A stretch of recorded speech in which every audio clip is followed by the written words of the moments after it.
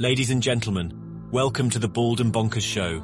Join your hosts Christopher Mole and Dakota Franson as they take you on a wild ride through the world of the supernatural, with a humorous twist that'll have you laughing and shaking in your boots at the same time. From ghosts to aliens to cryptids, no topic is off limits on this show. And the best part? You don't have to be a believer to join in on the fun. So grab a drink, kick back, and tune in every weekend for new episodes. And if you want even more of the Bald and Bonkers experience, be sure to subscribe to our Patreon page for exclusive content you won't find anywhere else. Let's get weird. Oh, and for the whiners out there, viewer discretion is advised. There you go, you entitled pricks.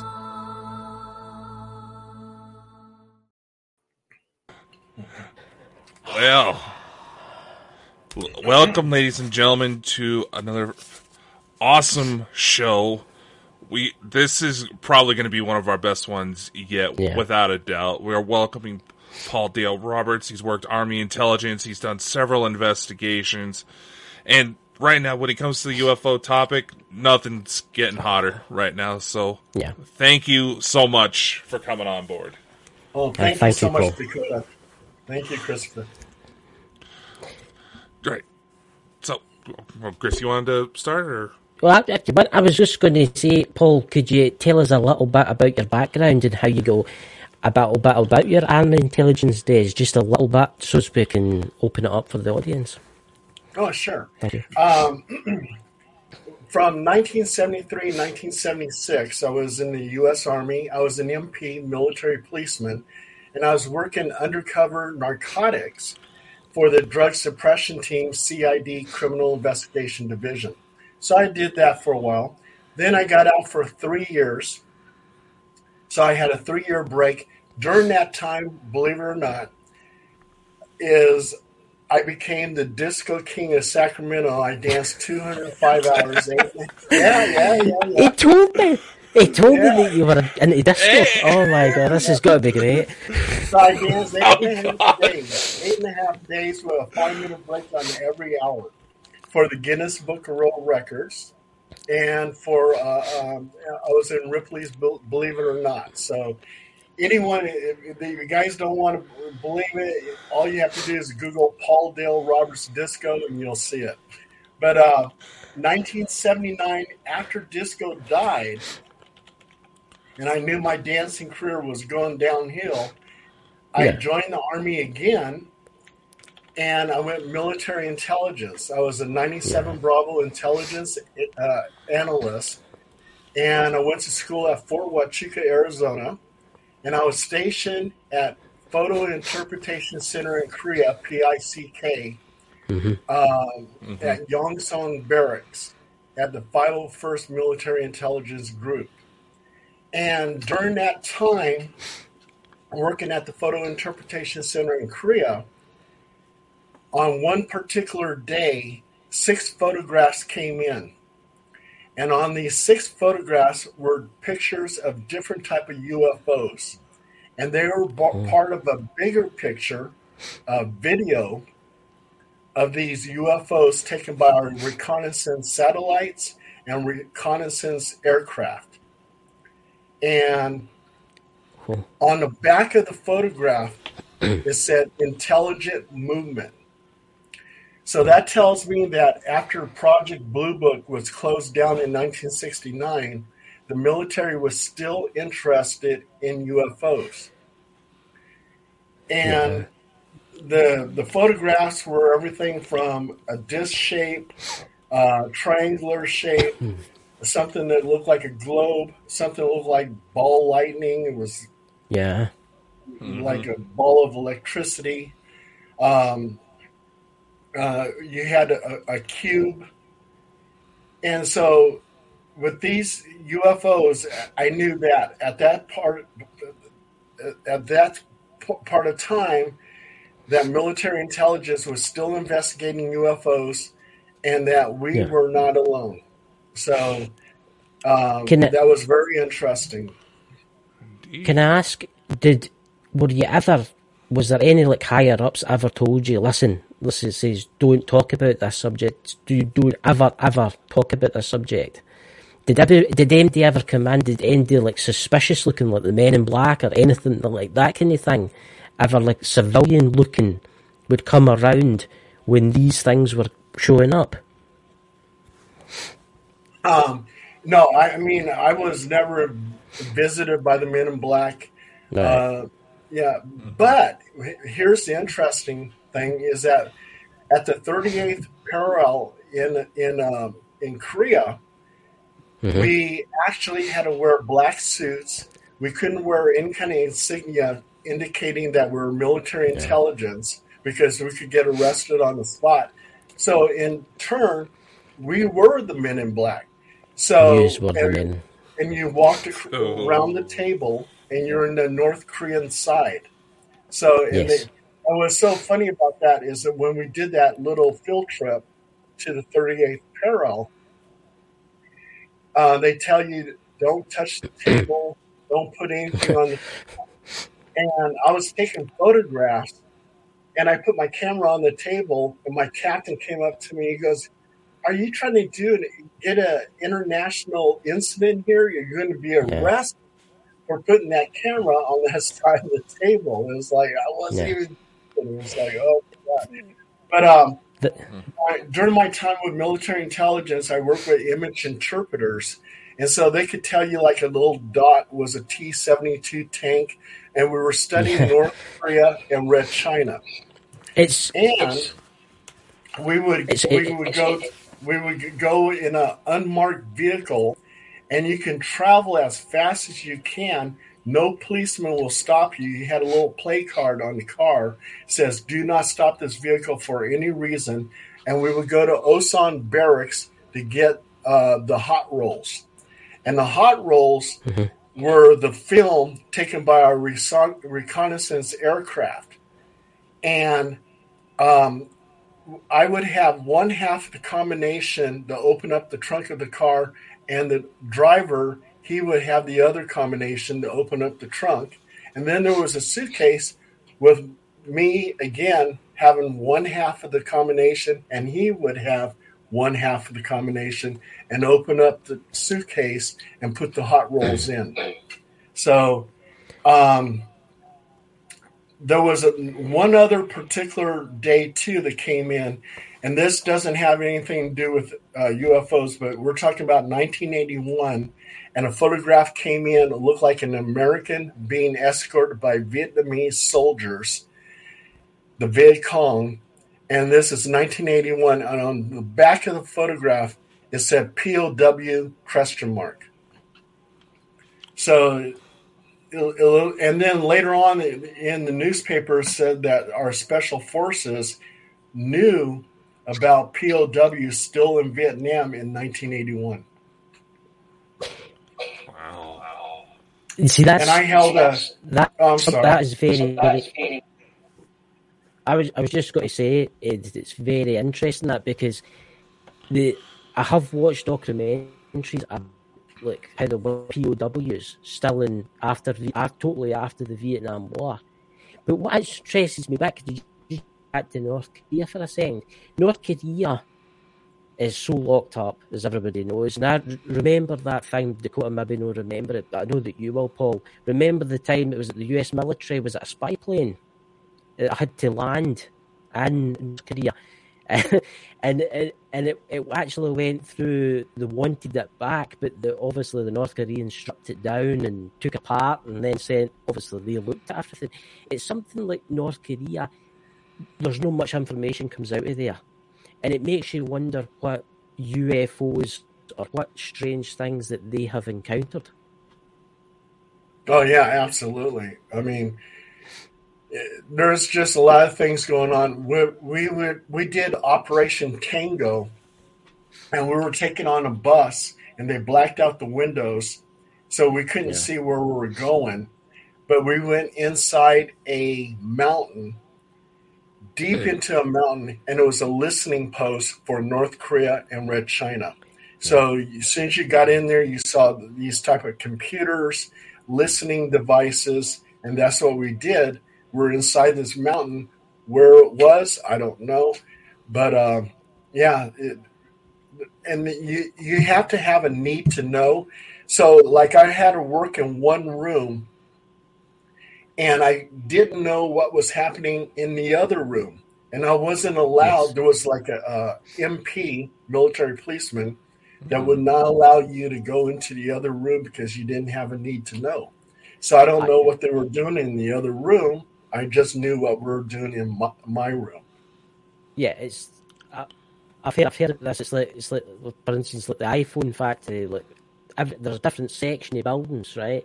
And nobody knows what's happening in the next part of the building. So you're doing your thing, whereas there might be a guy in the next room with like satellite photos, and then there might be a guy in the next room with like maybe listening devices.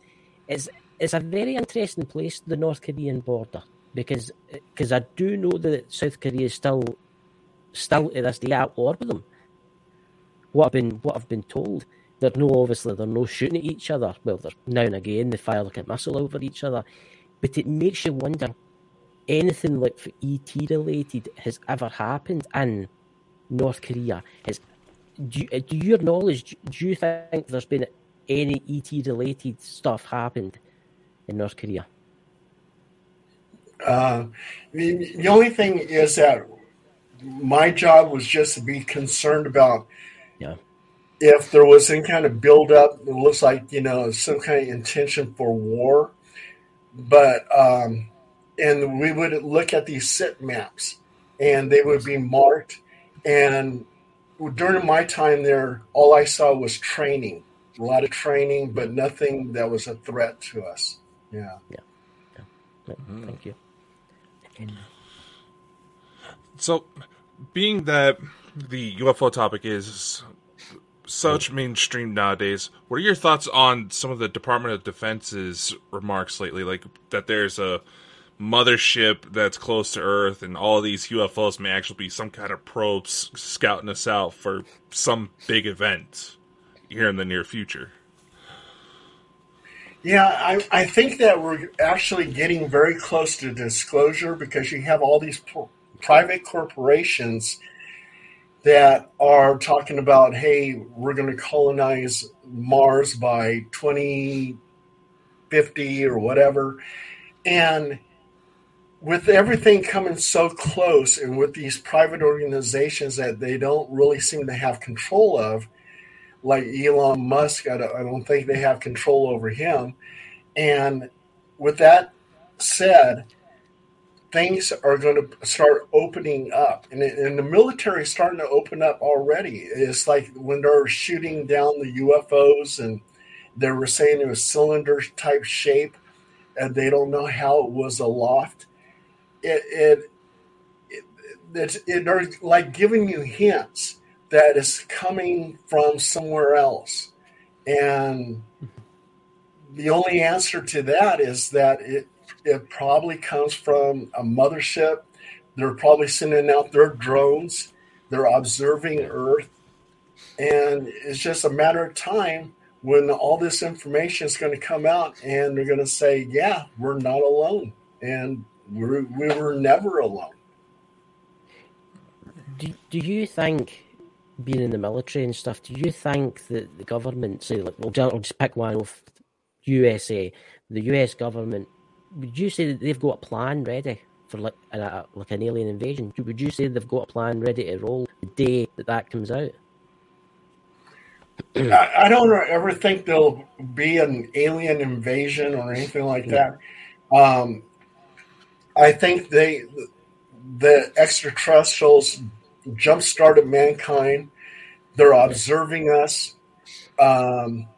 I don't think they would ever allow, let's say, a nuclear conflict, because you had all these type of UFOs in England and in the United States and even in Russia, who shut down these nuclear facilities. So they had that capability. So I don't think they'll let us destroy ourselves. Plus, I think they have a lot of UFO bases in the oceans, in mountains, and everything else. In a lot of my studies, it appears that, like Mount Shasta, I investigated Mount Shasta. And Mount Shasta you have reports of the Lemurians living underneath Mount Shasta, and you have UFOs that go in and out of the mountain. You got Bigfoot over there, and Bigfoot is associated with UFOs. I mean, they have a lot probably invested on Earth, so they would never allow it to get out of hand and where we destroy ourselves. I just don't believe that. See, I find that quite interesting about the Pacific, because the Pacific's where a lot of UFO sightings have been. And there was it the Pacific? There was the 7th Fleet, Dakota, the 2 fighter jets chasing after the Tic Tac UFO, the Tic Tac UFO, and the pilot's like, "God, I want a shot of that, whatever that is." And the thing was moving. It was moving so fast it just stopped, and it would go up the way, it would go left, and it would zoom off again. And it makes you wonder. Obviously, the extraterrestrials, they'll be like, look at the Earthlings, they're chasing us about in their toys again. And it's true what you say about underwater bases, because the Pacific has been well known for ships disappearing and strange things happening. What is it today? It was today with Japan, Dakota. There's a triangle, and it actually I think there's a bit of Korea. The Dragon's Triangle, and I think a bit of Korea is actually in that too. And for thousands of years, people have talked that there's like myth and legends that come from the Pacific. It's fascinating what could be in that water, below the surface of the water. Yeah, and it's just like I did my investigation over Skinwalker Ranch, and I did my investigation over Area 51. Yeah. And when I went to Area 51, I brought 3 investigators with me, and we went up to the gate. And, of course, we didn't cross over into Area 51 because we didn't want to get arrested. But they take it very seriously at that gate. And I was looking at my binoculars of things that are going around by the gate, and I saw this one guy, and he's looking at me with his binoculars, and he's wearing camis. Yes. And then he's also strapped on him is a sniper rifle. And he points the sniper rifle right at me while I'm looking at him with binoculars. And I told my investigators, I said, it's time to go. Yeah. And they claim, 2 of them claim, that as we were leaving, that they saw a UFO flying along the hillside. I didn't see it. It was really nice is that there was the Alien Inn, and we got to camp out right in the parking lot. The owners, they said, yeah, you can camp out right here, and we did. And they also, too, took us on an ATV and took us to an abandoned village at Area 51. Why it was abandoned, I don't know. We did soil samples over there, and it seemed like the soil was eradicated for unknown reasons. And I sent the soil samples to this UFO group, and they had it analyzed. And what was kind of interesting about the soil is that there was like tiny little wires in the dirt. So I don't know what that was about. And so we interviewed. Is that kind of like nanotechnology? Is that kind of nanotechnology kind of stuff? Yeah, it could be. Heard that. It could be. I've heard that in Area 51, people have found strange things in the soil. Yeah, yeah. And it was kind of interesting because as for the soil samples, it was the UFO group that told me to collect some soil samples, which I did.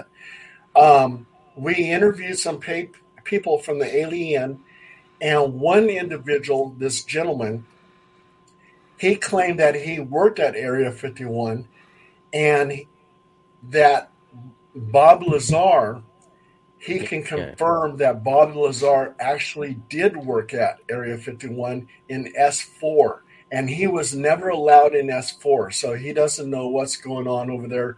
But according to Bob Lazar, they were reverse engineering UFOs in S4. Yeah. So So he was confirming that Bob Lazar, yeah, definitely worked at Area 51. And also, too, we interviewed this young lady, and she claims up and down that there was a craft that had wings that actually went to her eye level, and the pilot waved at her and then shot straight up. I knew it. Yeah. They screw with people. I knew it! So that was very interesting. Area 51, we got a lot of good information out of there. As for Skinwalker Ranch, that's another story. That one, I took 2 investigators with me. And what was so funny is about Skinwalker Ranch and Area 51, when I first became a paranormal investigator, we would have these meetings, and then there would be people going, oh, I would love to investigate Area 51, or I would love to investigate Skinwalker Ranch. Well, when I came on board, I said, let's just do it. Let's just drive over there and do it. And that's what we did. And as for Skinwalker Ranch, we never actually went to the ranch, but we were in the valley, which I think is called YouTube Valley or something like that. Mm-hmm. That whole valley has something going on over there. It's not just the ranch, that whole valley does. And it was storming. What is your opinion? What is your opinion on that valley? What would you say would you say there was more paranormal as spirit activity, or would you say there was more UFO activity? Because I've seen the Skinwalker Ranch thing that's on Discovery Plus and stuff like that. I've seen these things and they show UFOs and stuff like that. But from your perspective, would you say it was more a mixture of ET and spiritual stuff? Yeah, I think it's a mixture. It all comes together. The poltergeist activity, the bulletproof dog. It was bulletproof wolf that was chewing on that calf. And the Sherman family, they shot at it, and it continued to move on. A scientist from NDIS said that there was a portal that opened up in the sky, and some kind of creature that looked like Bigfoot came out of the portal. So, yeah, I think it's all connected. And I'm really looking forward to watching The Secrets of Skinwalker Ranch, the new season, because now it seems like they actually got some type of metallic object in that mesa. And with that metallic object, could it be a buried UFO? That's what I'm really curious. That's weird you should say that. I've been watching a lot of people that have investigated that place before, obviously Discovery Channel and stuff like that. And I think there is something buried there. I think there's something really big buried there, underground. And I think it's feeding off of the energy for the air, because obviously you've got the ley lines that run there, and you've got the Native American tales of what they seen, maybe 500-600 years ago, the strange figures moving about. I mean, it could be possible. I mean, say 600 years ago, an alien spaceship was buried there. And that's maybe what's causing all these weird energy things. And as we know, and Dakota can probably ping with us, that spirits like energy. They tend to come about, they tend to do more stuff, they tend to see more if there's ley lines running through there. It's a fascinating place. Dakota? Now, what I've heard about alleged insiders is that some of the reports of poltergeist activity at, say, Wright-Patterson Air Force Base, and I would imagine several spots around Area 51 as well, that's not ghosts. That's people screwing around with alien tech. Bigfoot, I'll be honest, I've personally done investigations into Bigfoot. I've had my own encounters and even had a foot casting validated by Dr. Meldrum. And I was initially skeptical about the ET side of things at first, because it doesn't take much to mess up a human's perception. But nevertheless, the more you go into it, the stranger things get. Mount Shasta in itself is a bucket list location of mine because the number of people I've heard say that place lights up like a Christmas tree. Yeah. Yeah, when I did Mount Shasta, we also too did a Bigfoot hunt. And Bigfoot is supposed to communicate with wood on wood. So I took a piece of wood and I hit it against a tree 3 times. And I did this maybe 3 or 4 times. And on the last time that I did it, it was 3 rocks thrown into the creek behind me. Mind you, there was nobody around. And no bear could pick up that rock and throw it into the creek 3 times. And so I think that I made some kind of communication with Bigfoot by hitting the tree 3 times, and he threw 3 rocks into the creek to respond to me. And that in itself was spectacular. Yeah. And that's probably the closest I ever came to Bigfoot. And we also, too, we had a secretary there she was the secretary for Sylvia Brown, the psychic. And the secretary said that she was psychic. And she says, Paul, I feel like there's something behind me. Take a picture. So I took the photograph, and behind her was a disc-shaped UFO that was in an angle like this. And it was like, you couldn't see it with your eyes, but it was like, wow, there's something there, it's in the photograph. And that photograph actually went viral and it went all over the place and wound up in some guy's book, Timothy Beckley's book. So, so that was my experience over Mount Shasta. See, I find it very interesting with Bigfoot. And then I'm going to hand this over to Dakota in a minute after I say this. I'm just going to... Bigfoot likes to turn up at a lot of these weird locations. I've noticed that. And what I've heard and what I've researched and stuff like that, there's different sects in Bigfoot. You've got, obviously, you've got the primitive ones that live in the woods and keep it to themselves, and they don't like it if you can near them and stuff. But then I think you've got the technologically advanced ones that fly about in these kind of ships. But I don't think that they're actually from outer space. I think they're from a different reality. I think they come from a different existence on this plane, like doorways opening up, different realities. Dakota, because I know you're the man that knows a lot more about this than I do. There's some that the alleged lost dwarf planet that used to be where the asteroid belt is, and why... believed by some scientists to be why the asteroid belt is so thick is because it got destroyed somehow, is that they may be refugees from another planet. Like I said, I don't know. I'm trying to be careful when I make these types of claims because I just don't want to feel like I'm shooting it in the wind here, because you start shooting when Bigfoot's around, they might try to throw something back at you. Like a big rock, yeah. It was like, in my experience... which actually makes me wonder if there's something buried not too far from me, because a few months back, a Bigfoot sighting was actually called in to local police, and the main reason I know that is because my mom's a police dispatcher, and anytime they have something weird like that come up, I'm usually one of the first people they tell. It's like, go check this out, go check this out. But my experience, they weren't necessarily... Yeah, they were checking us out, but they were mostly keeping to themselves until I laid out a chocolate bar as bait, and I had a juvenile approach me. And I wanted to get a photo, but the second I jumped, realizing what was going on, that thing took off. Wow. Little bastard was fast. Hey, we got something in common, Dakota. My Aunt Josie Hodson she's now retired, was a CHP radio dispatcher for the California Highway Patrol. Yeah. Nice. Yeah, she has a lot of interesting stories. But, and with Skinwalker Ranch, when we drove up there was this big storm.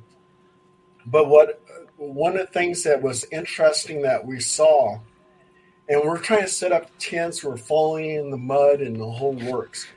But the sky almost seemed like it opened up, and there was ball lightning that actually slammed down and then exploded into all kinds of sparks.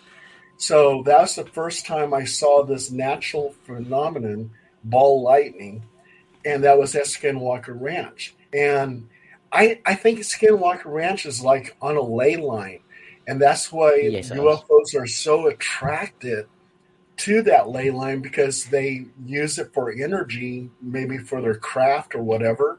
I mean, UFOs are seen around volcanoes, so you have that going on. And during that, I'm sorry. Go ahead.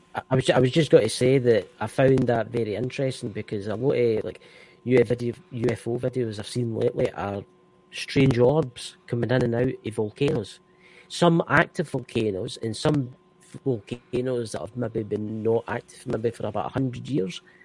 And I've noticed they take great, whoever these entities are or wherever they're from, they take great respect in what is in there. It makes you wonder, have they maybe done something to maybe stop that volcano from erupting in the past? Because you see them shooting down into it and then shooting out, or are they using that as like a gateway to, like, say for like Mount Shasta, are they using that as a gateway to go into the mountain? Oh, absolutely. It could very well be some portals there. Well, even that one scientist, the NDIS scientist over at Skinwalker Ranch, he said that a portal opened up in the sky and this Bigfoot creature came out. So, yeah, absolutely. Also, too, you guys know who J. Allen Hynek is, the professor? Yes. Yes. Yeah, for the Center of UFO Studies in Chicago? Yes. Yeah. I actually got to talk to him in 1976. And what's really odd, in 1974, when I was in Fort Jackson, South Carolina, I was with 2 Army soldiers, and we were in the town of Columbia. And we looked up in the sky, and there was 6 blue discs in formation flying in the sky. And then all of a sudden, they just kind of scattered and took off in different directions. And one of the soldiers looks at me, and he goes, "Geese?" And I go, "Geese? What are you talking about? They're glowing blue. They're disc-shaped. They're in V formation." And then they erratically took off in all kinds of directions. I said, "That's not geese." Well, anyway, in 1976, another UFO experience that I had an ex-girlfriend named Helen Lang, and this actually made the newspapers in Sacramento Bee. Anyway, I was watching TV in the bedroom, and I can't even tell you what I was watching. I was watching the comic with Dick Van Dyke. And she comes screaming and running into the apartment and says, Paul, there was a UFO hovering above me 200 feet. And she was all hysterically crazy. And I said, I don't believe that. And she goes, "No, it really happened." And I said, "Okay, if it really happened, I'm going to drive you to the Sacramento Sheriff's Office, and you're going to make a report." And she goes, "Okay." So I take her to the Sacramento Sheriff's Department, and they gave her an 800 number. That 800 number was the Center of UFO Studies in Chicago. And we left a message, and that was the end of it. Then 1 week later, I get a phone call from Dr. J. Allen Hynek. And at that time, I didn't even know who he was. But I was talking to him, and he goes, "I need to talk to Helen Lane." And I go, "I broke up with Helen Lane." I actually broke up with her, so we just didn't get along. And he goes, "Oh, that's terrible." He goes, "Is there any way I can get a hold of her?" And I said, "No, I don't have her phone number anymore, So he says, "Do you know what the UFO looked like?" I said, "She actually drew me a picture." He goes, "Can you send me that picture?" So I did. And I told him, I said, you know what? I said, in 1974, I had a UFO experience. And I told him about my UFO experience. And so he took a report on that, along with Helen Lang's picture. And Dr. Alan Hynek, right? He talked to the Sacramento Bee, and come to find out, on that night, 2 other people in 2 different areas in Sacramento saw the very same UFO. So what Helen saw was real, because 2 other people in 2 different areas saw that same UFO. So that was really interesting. And that was my association with Dr. J. Allen Hynek. Definitely interesting. And UFOs are seen at military installations all the time. Yes. Oh yeah, all the time. Yeah. That's what I was just going to say. I mean, I've heard a lot of stories. I know people work at like submarine bases here in Scotland, and they're seeing some strange things at night. Some strange glowing orbs at night and stuff like that. And they're always told, don't speak about it. Don't speak about it. Because obviously maybe their commanders or that are maybe scared. But, I mean, you think about it, these nuclear submarines that are sitting, and these things just appear. And it makes you wonder if they're just keeping an eye on us. And we're just keeping dabs on don't you dare use any of the nuclear weapons kind of thing. But see, going back to Mount Shasta, I mean, it's a place that I've always been fascinated with. And I know Dakota here. You're fascinated with Mount Shasta. What kind of other evidence did you get there? Did you get any kind of strange UFO evidence when you were there? Did you see anything? The only evidence I got was that one picture of the UFO behind Sylvia Brown's secretary. Yeah. And that's Holly DeLauder. So she's listening to the show. She's the one, I give her credit for knowing that there was something behind her. And then the 3 rocks being thrown into the creek, answering to my wood on wood communication. So see, it fascinates me that mountain. There's just something special about that mountain which I can't put my hand on. Dakota, would you like to take over here, because I know that you know more about this? Well, Mount Shasta, obviously, like I said before, that's a bucket list location. I think it was like the 14th most active location in North America when it comes to UFOs. But another individual I've been fascinated by the work is the CE5 protocols by Dr. Stephen Greer, and he has stuff like that from Mount Shasta as well. What do you think about these active communication efforts to try to get civilians involved? I mean, I think that anybody who's interested in UFOs should get involved. I mean, we have the right to know what's going on. The military suppresses this information because they don't want society to collapse. They don't want our religions to collapse. And I don't think that's going to happen. I think that now we're at a level where we're going to be able to accept these type of information. And so I think the military should start disclosing more of the information on UFOs and what they know. It's going to come out eventually. I think it is going to come out eventually, because they can't keep it, as you were talking about, like Elon Musk went to go to like Mars and stuff like that. A lot of these big corporations out there, they want the technology. They want the technology so that it doesn't take like 6 months to go to 7 months to go to Mars. They want technology so that it only takes like 10 minutes.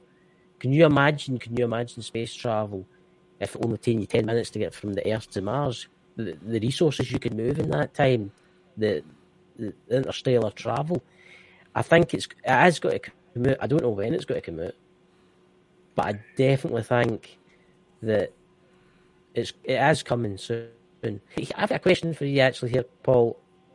What about spiritual stuff? Have you ever experienced like ghosts? I had to ask the question because when you're I mean, I do ghosts, demons, the whole works, But I got to tell you one thing, though. Okay, I'm married to a psychic medium. Oh. And she goes by the name of Wishfire. And she's really incredible because, let's say it comes to ghosts. There was time where we were doing an investigation, and she says that the ghost is sitting on the couch. So three of us take a picture, and there's this mist hovering over the couch.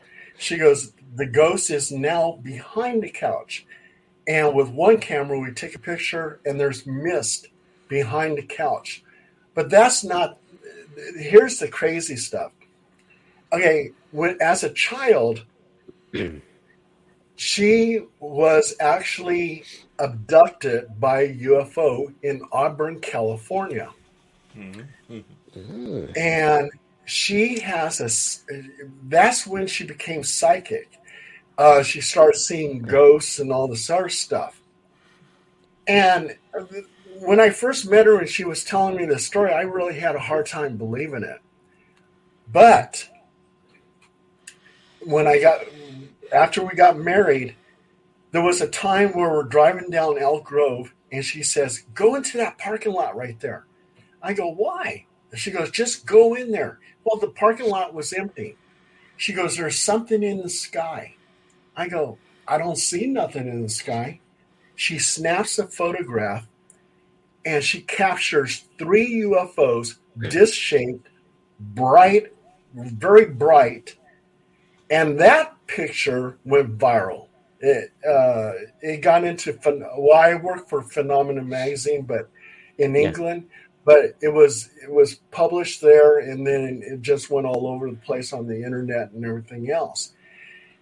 Another time we were going through Copperopolis, California, and she goes, there's something in the sky. Again, I don't see nothing in the sky.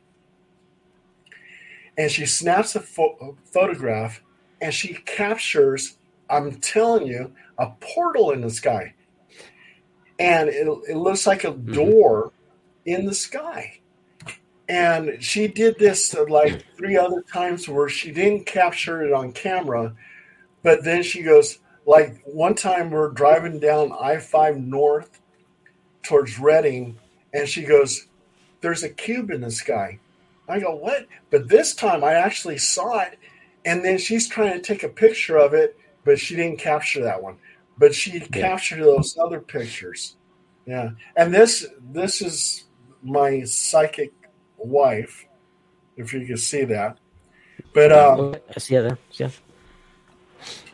But yeah, she's incredible. She has this connection to UFOs. And I don't know how she does it, but yeah. So I mean, we're still in the game. And then we do UFO hunts. So we get together and a good crowd of people, and we actually watch the skies all night long in Gold Country, where there's a lot of UFOs reported out in that area. I find that fascinating about how you met a medium, and how she's seen so many UFOs. I have noticed a lot of people that are into the UFOs are psychic, especially my friend here, Dakota, because he's stuff that he knows and the stuff that he's witnessed. and it's I mean, I've met some amazing people. And they've always got like a wee backstory. They've always got the wee backstory about how then they throw it in at the end that they're psychic. And you have to throw it in at the end for they're psychic. You know, because obviously that is why you can see these beings. Dakota? Oh, yeah. When we do investigations, paranormal investigations, I have her point out where the ghost is. And I just don't take her word for it. And she goes, oh, there's a ghost in the room. Yeah, I don't take her word for it. Then I pull out my digital recorder and I try to get an EVP. Yeah. And it seems like she always hits the mark. She'll say there's a ghost in the corner or whatever. I do a little EVP check. I go, hello, is there anybody there? I pause, give it time to talk, and I play it right back. And a lot of times I get a response. So that's how we utilize her in our investigations. Well, hey, she's got a good track record. Go for it, man. Yeah. And I'm not a psychic, you know. People come up to me and they go, "Hey, what are you feeling?" I say, "I'm not feeling anything, you know, because I'm not a psychic, you know." So, yeah. It is quite interesting how you've met her, though, but how she's seen the UFOs and what you used to do as a job. It's quite interesting how that's connected. You know, well, that's how she came into my life, because she had these paranormal experiences. So she contacted me. They say never date the client, but I broke that rule and I dated the client and I was annoying her. Oh, been there, man. Been there.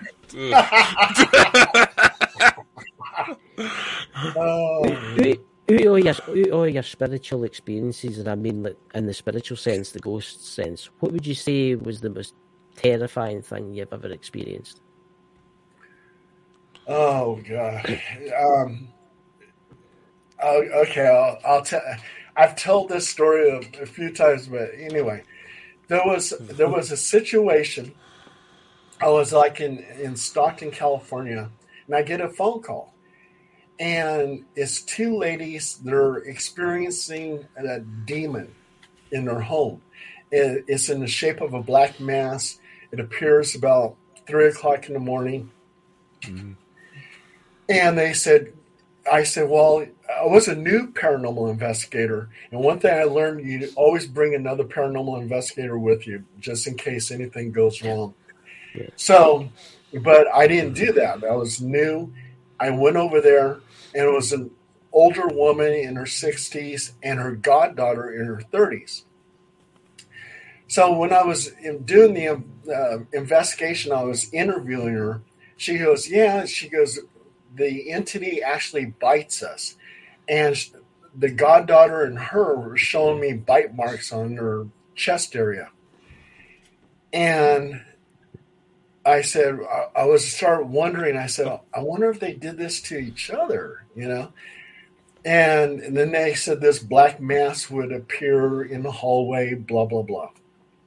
Mm-hmm. Well, while I was interviewing her, I swear up and down, her face started distorting into something evil looking. No longer did she look like this nice grandmother person.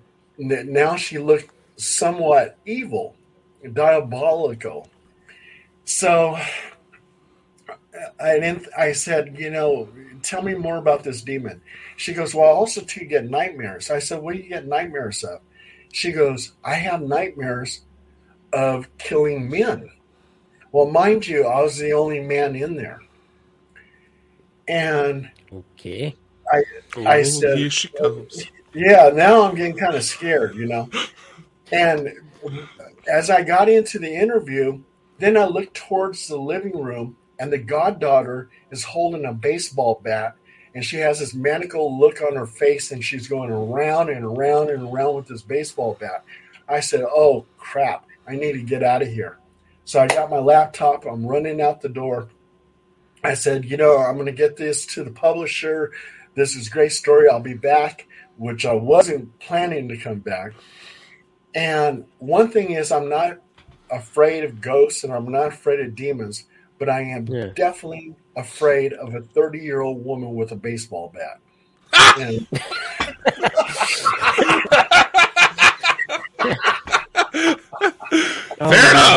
Fair enough. I suppose a ghost can't really get you, except for the woman chasing after you with the baseball bat.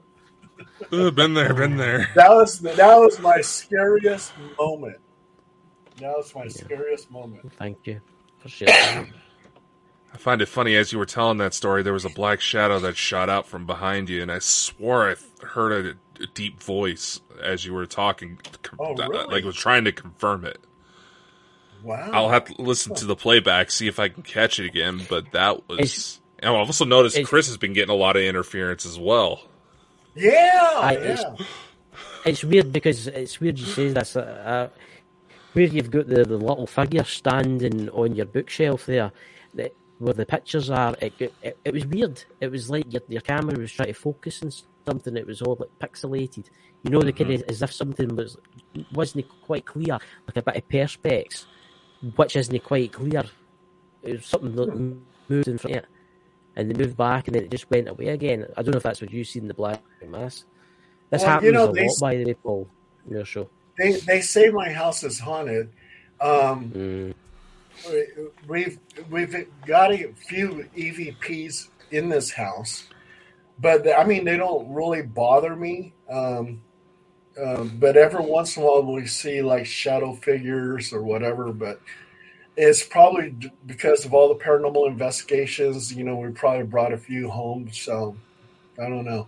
And that you see that clown right there.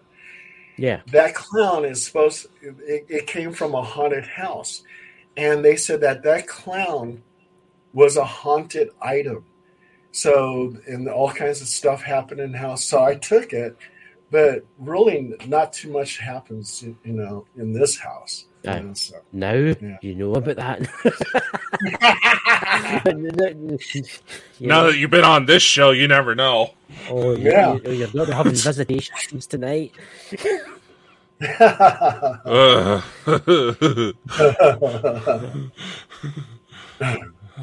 So Dakota was telling me a little bit about your backstory, that you worked a wee bit with Ghost Adventures and stuff like that at locations. What kind of locations did you tell them? Oh yeah, I'm in contact with Ghost Adventures, and they contact me for different places, haunted locations where I've gone to, and so I provide them that information and. Yeah. I become a location scout or location manager. Yes. And I've worked with Portals to Hell, Ghost Adventures several times. Been on Ghost Adventures once. We did a case in Biggs, California with Ghost Adventures. And what was kind of interesting is that the Ghost Adventures crew came with their camera up to the car. Me and Deanna Wishfire, we were sitting in the car, and they interviewed us in the car.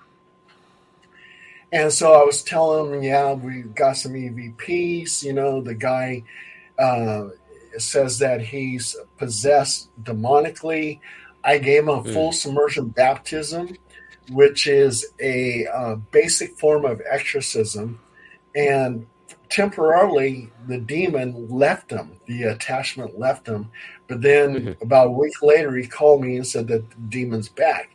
So they were doing this whole interview with me, Aaron and the other two guys. And Zach was in the house talking to the owner.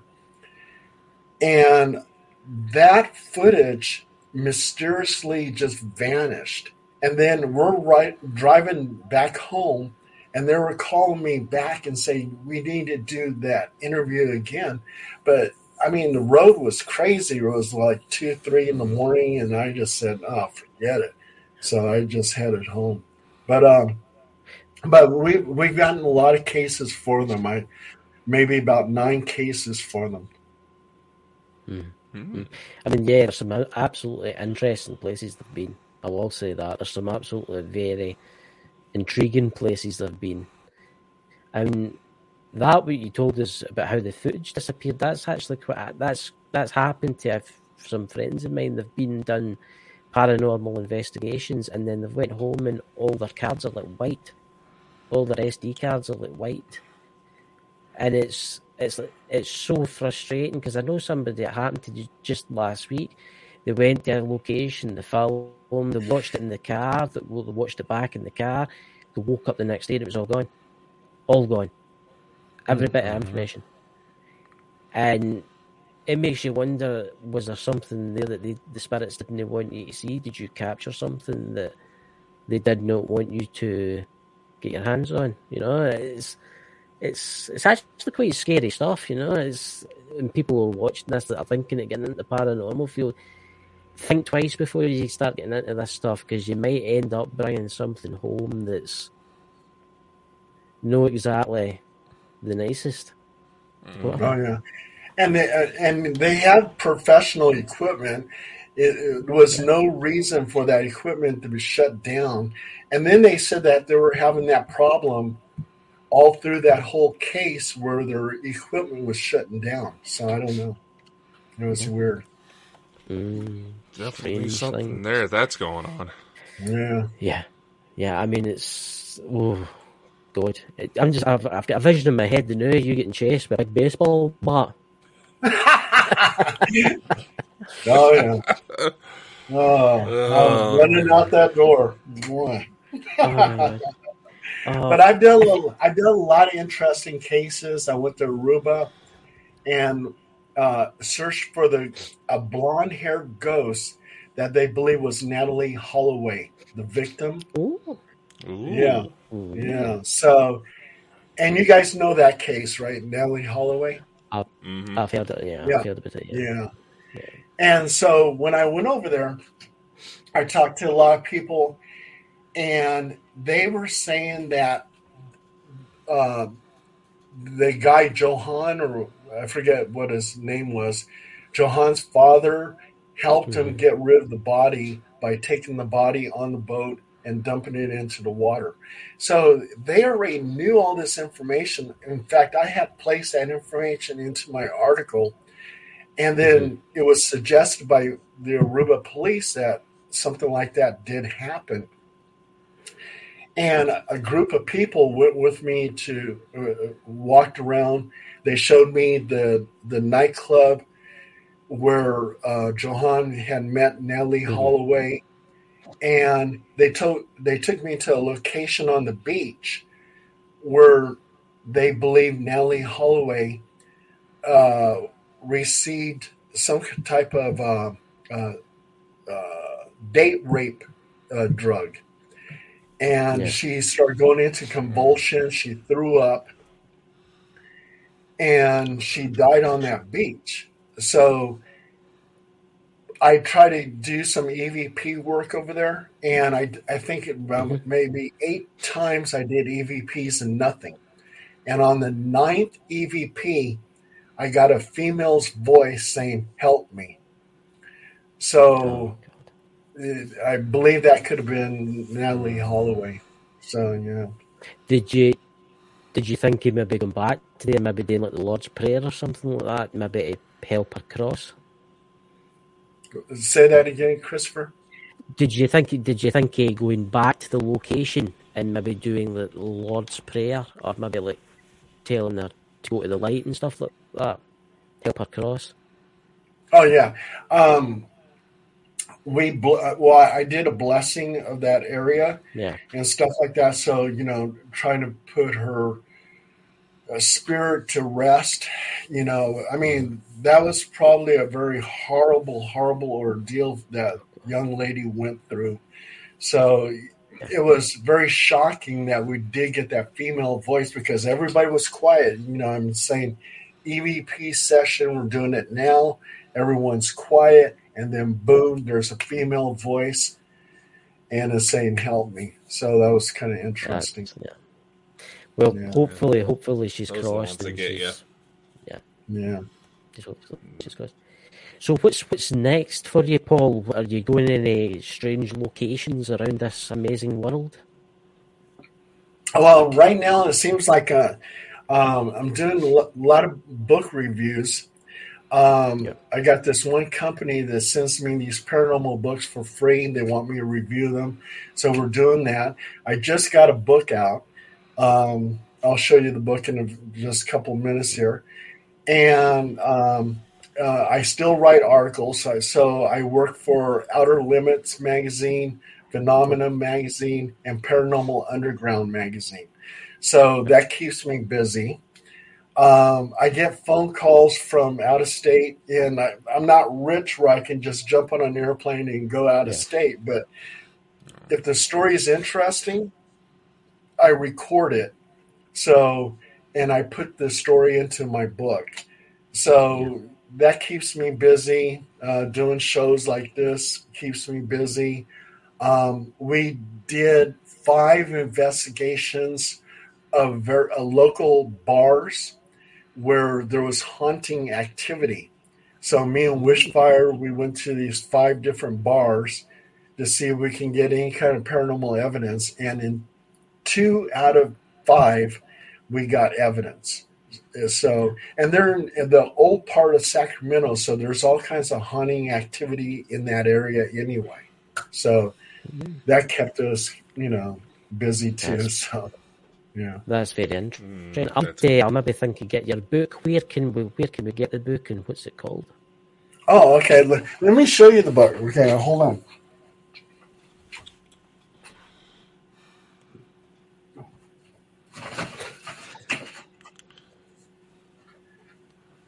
Keeping it by the clown. And this is the book right here. And let me explain what the pictures are. Anyway, the book is Sacramento Paranormal Investigations, HPI, TARDIS, Time Travel, and the Paranormal. So if you're a Doctor Who fan, we have some information about the TARDIS and time travel and some paranormal stories. And on the back of it is Dracula.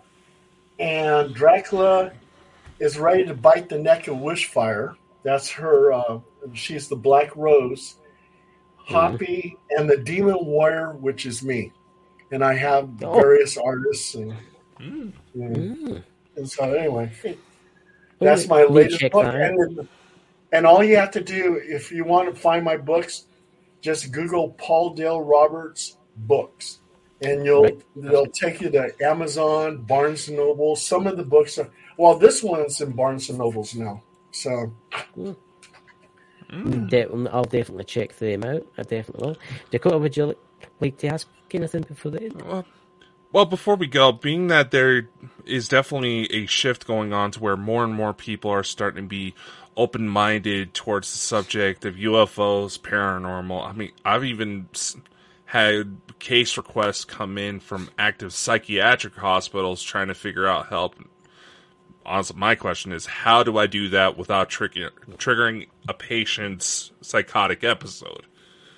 Because it seemed like they would be centered on specific patients, and even the doctors were like, we're going to need some help on this. This ain't normal. And what would be your advice to individuals who may be interested in starting out in the paranormal because they've either had their own experiences or curiosity is getting the better of them? Well, a lot of people, they come up to me and they say, hey, yeah, I want to be a paranormal investigator, but I'm scared that I'm going to bring something back home. Little do they realize that every single day almost that you go into a haunted place. I mean, like we have an area called Old Sacramento. And Old Sacramento is very, very haunted. In fact, Ghost Adventures did a thing over there, Old Sacramento and the tunnels and all that. And they go into all these establishments, and none of those ghosts are going to follow them home. They're happy where they're at, so they shouldn't have to worry about that. So if you want to be a paranormal investigator, I suggest, going ahead and get, let's say, a digital recorder. Start off with that, take a lot of pictures, and go into establishments that supposedly are haunted.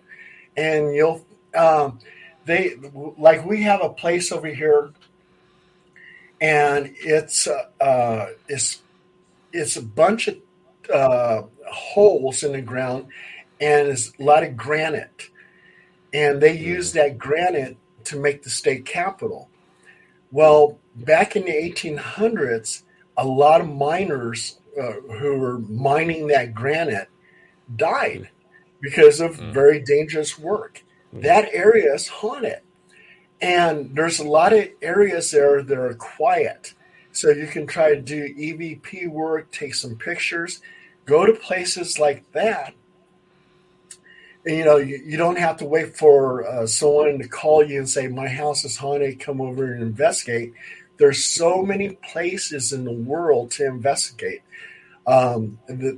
There's this one cave that you can actually go into, and there's a lot of people that fell into that cave and died. That place is very haunted. So I would go to public places that are known to be haunted and start doing your own investigation. And when you get better at it, start putting yourself out there and get phone calls from people who say, hey, my place is haunted. I got a demon in the house. And then you can, start being a full-time paranormal investigator. That's quite interesting. I mean, the demon thing, I must say, there's no that many. A lot of people think there's loads of demons out there, but I would say I've never came across one. I hope I never do. I'd rather chase me with a woman with a baseball bat than come in contact with something like that. But always be very, very careful when it comes to like demonic stuff. Is that right, Dakota? Oh yeah. In my experience, just be respectful. Even demonics respect manners.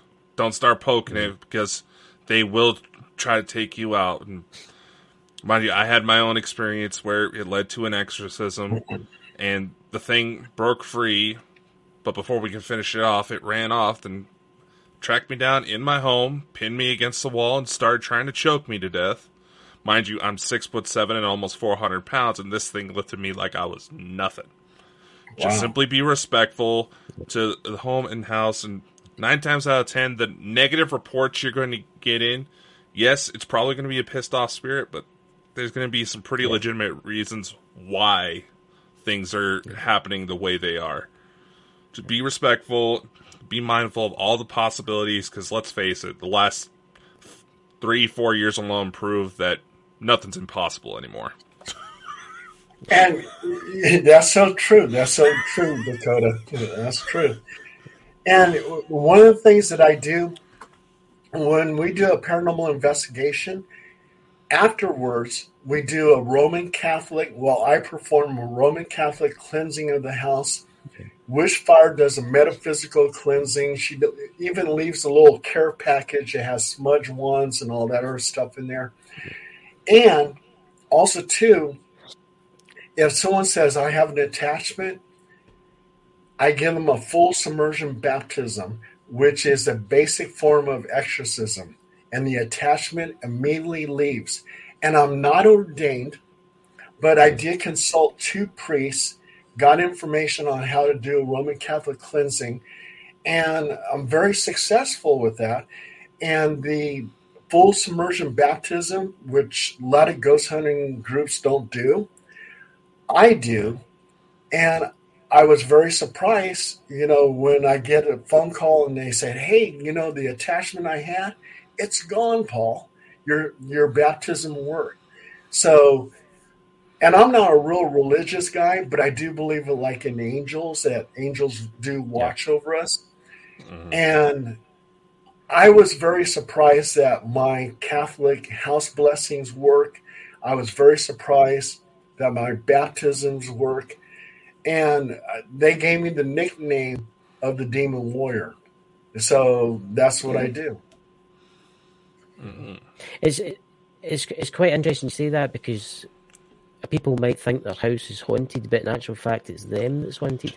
They have picked up an attachment from somewhere, and their house maybe isn't haunted, it's them that the spirits clung on to. So it doesn't matter if they move house, they'll go with them once attached to them. And that's a good idea, is doing that. Yeah. No, that puts it pretty well, because, like I said, nothing's truly ever impossible. Don't ever deny that something strange could be going on, but at the same time, simply just be respectful and show kindness, because, let's face it, world's getting crazier by the day. Last thing we need is be at each other's throats on top of it. Yeah. And I would like to say, Paul, thank you. Oh, you're welcome. Oh, no.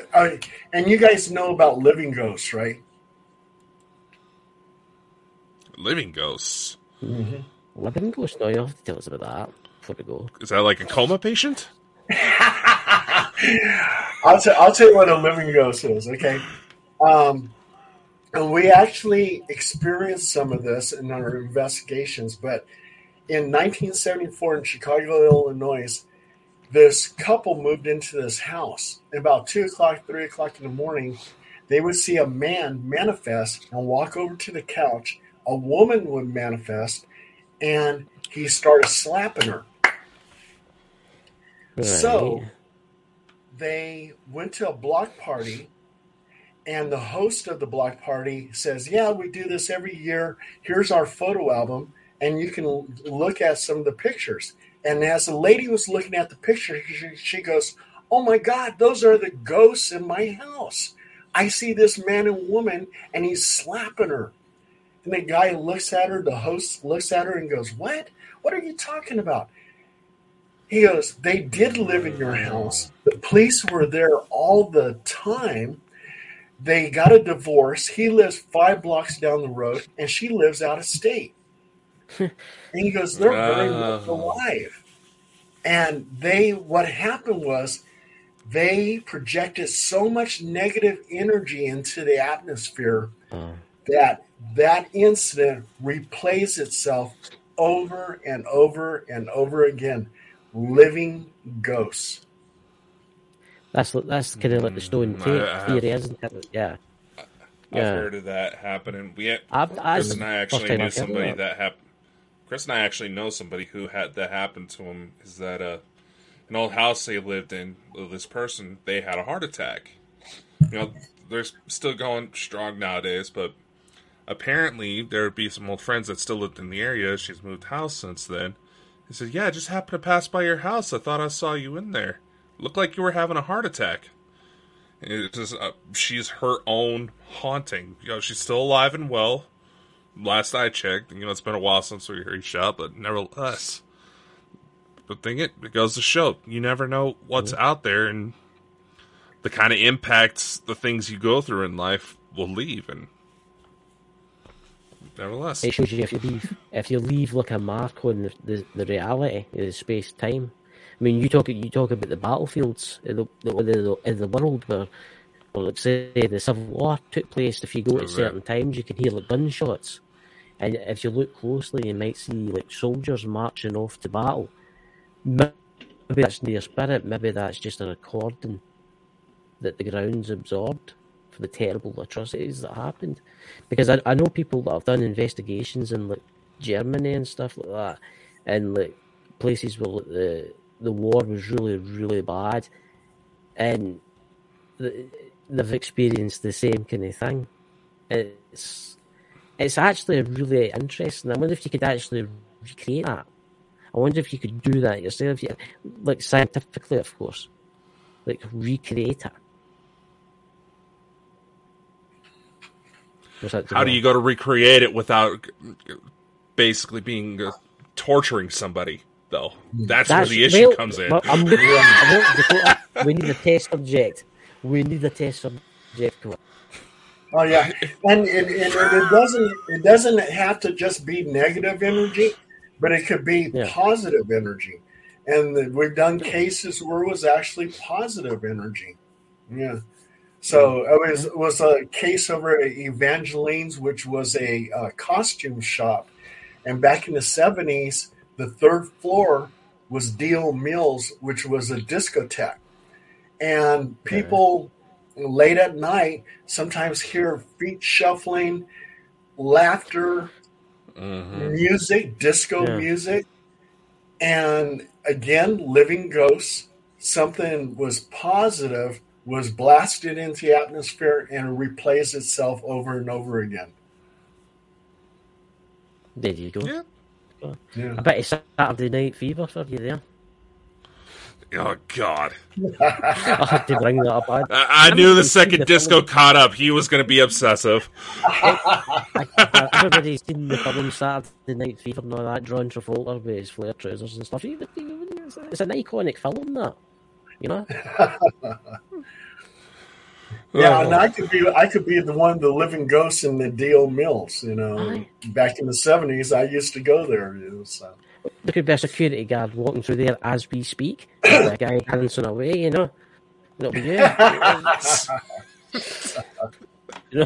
you know. Oh, but I would honestly, I would like to say, Paul, thank you so much for coming on the show. And we'll need to get you back one day again. And hopefully people that watch this when it's released, please buy his book. I know I'm going to go and check it out because I like interesting things like that. So Dakota, would you say anything before we go?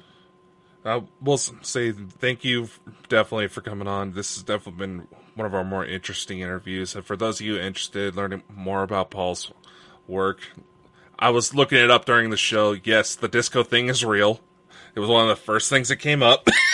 But all the links will be in the description, and if you're on a platform, you'll be able to find him pretty easily. He's probably one of our more publicized guests that we've had on. We've had some popular people on. Yeah, I'm definitely going to look that up. I'm going to look up your disco stuff because that fascinates me. The dancing ghost hunter. What more could you possibly want? You know? Oh my God. Christopher, Dakota, thank you so much for having me on the show. It was a pleasure. Yeah. I had a blast. Anytime, my friend, anytime. So Dakota, shall we leave the show and we'll catch you all tomorrow, guys? Bye. Yeah. All right. Bye. Thanks for tuning into the Bald and Bonkers Show. If you enjoyed the show and want to show your support, head over to our website at baldandbonkers.net. There, you'll find our merch, services, and more. Thanks for being part of the Bald and Bonkers family, and we'll see you on the next episode. And remember, always keep